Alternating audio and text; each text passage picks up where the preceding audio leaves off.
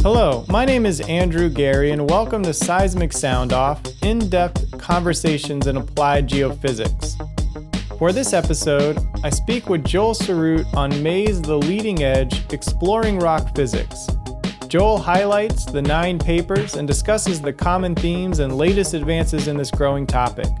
He also highlights the case studies from this special section, why new geophysicists should specialize in rock physics, and considers the next advances in rock physics. Joel Sarut is a senior research scientist at the Commonwealth Scientific and Industrial Research Organisation in Australia, where he currently leads the rock properties team. He is a rock physicist by background, and his research interests lie in experimental geophysics and geomechanics, and theoretical modeling of porous and cracked rocks behavior. He holds a PhD in Earth Sciences, Rock Physics and Geomechanics from ENS Paris. To read this month's special section, visit library.seg.org. Subscribers can read the full articles in the SEG library, and everyone can read the abstracts for free. Now, for our conversation. So I want to start out with a little basic question for our audience. How would you explain rock physics to an early career geophysicist? Well, based on my own experience so far, the way I see rock physics is essentially, let's say, the link between seismic images of the subsurface and the specific properties of the rocks at the subseismic or pixel scale, if you look at this as a seismic image.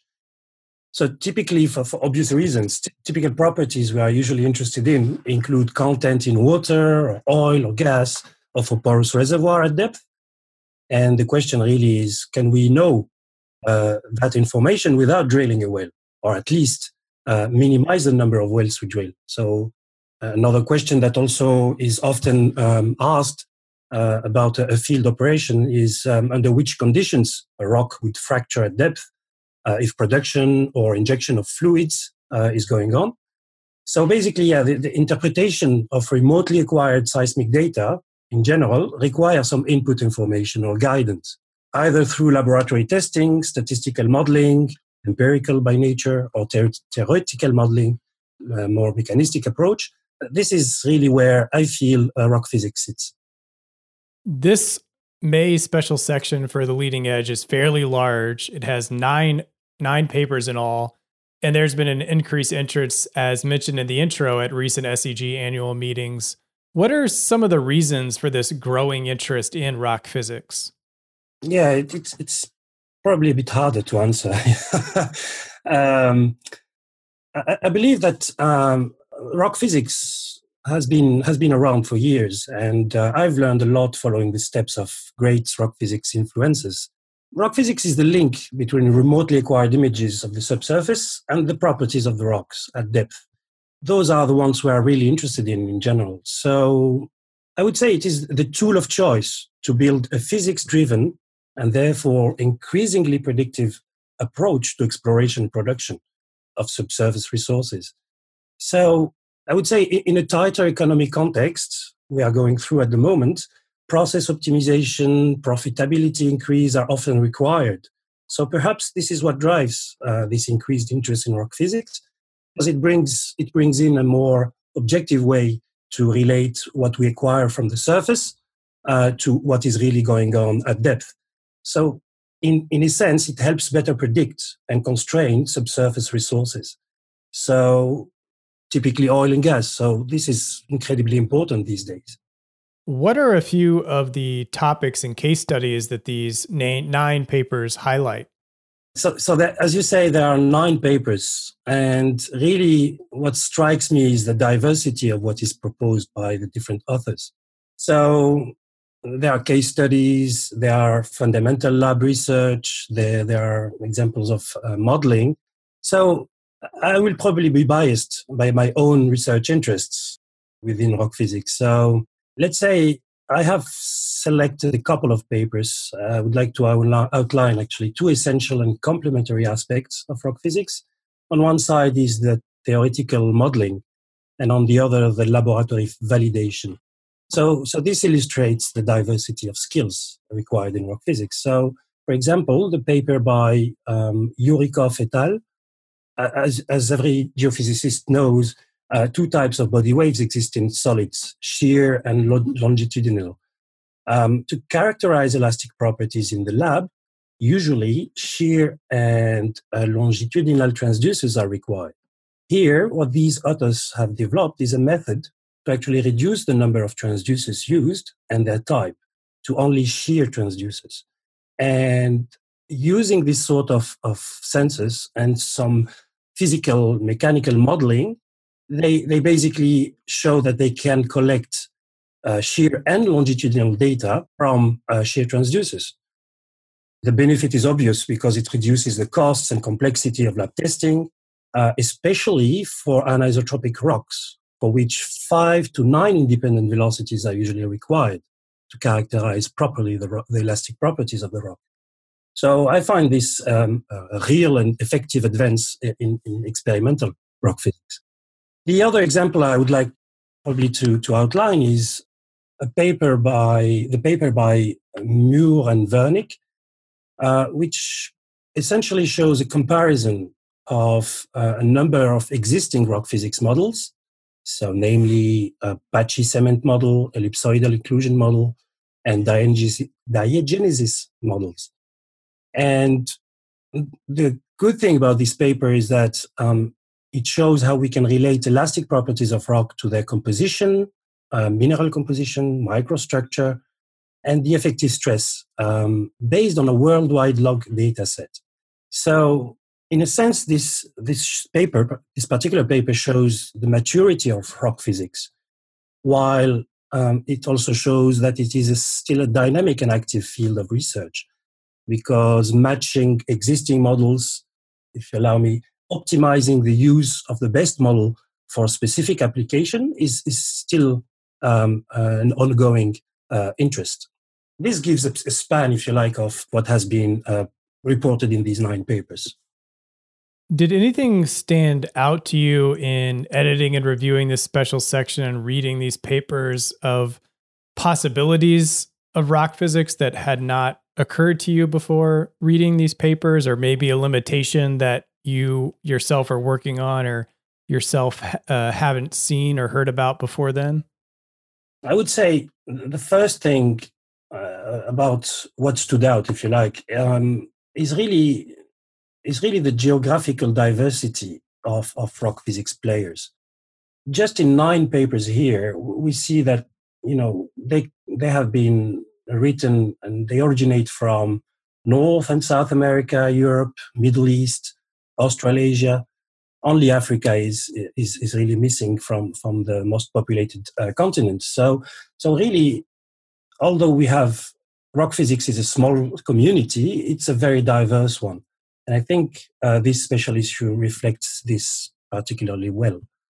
The other aspect that stood out is the span across the value chain. So the 9 papers are typically oriented towards oil and gas and fossil resources, but they show how rock physics actually applies from the most fundamental aspects of how do you get a measurement in the lab to case studies for a particular field or reservoir where it is applied and predictive information is gained, up to more general trends that can be derived from a worldwide data set, as I mentioned in the paper by Muir and Wernick.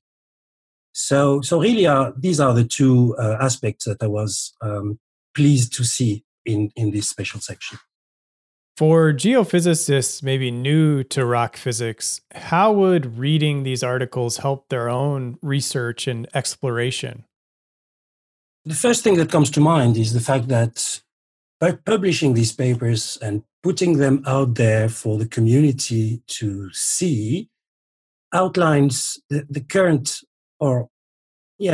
state of knowledge, although only in a few of the numerous subdisciplines pertaining to rock physics. So within these subdisciplines, these papers show a snapshot of ongoing research, which can give newcomers a good overview of current state rock physics and the current orientation of the research, where people are putting effort. Hopefully, this can trigger interest from geophysicists to get more involved into rock physics and grow this community. Also, the detailed case studies reported in here, in particular, they show what tools are used in modern rock physics, and hopefully this would guide them in choosing rock physics and in which subdiscipline that they would like to contribute. If there is a future special section on rock physics, what do you think you hope would be discussed in a future topic special paper? My feeling is the future in rock physics is the digital rock physics technology. It has been going on and being developed for years, but we have seen the limitations of using images, whatever the resolution we can achieve, to actually predict the physical properties of these 3D images, if you like. So images of the internals of rocks. So CT scanner, X-ray CT scanner, neutron imaging, where we can actually see better fluids and the motion of fluids within porous rocks. I think these aspects are the future, but somehow so far a lot of effort has been put in the acquisition and improving the acquisition of these images.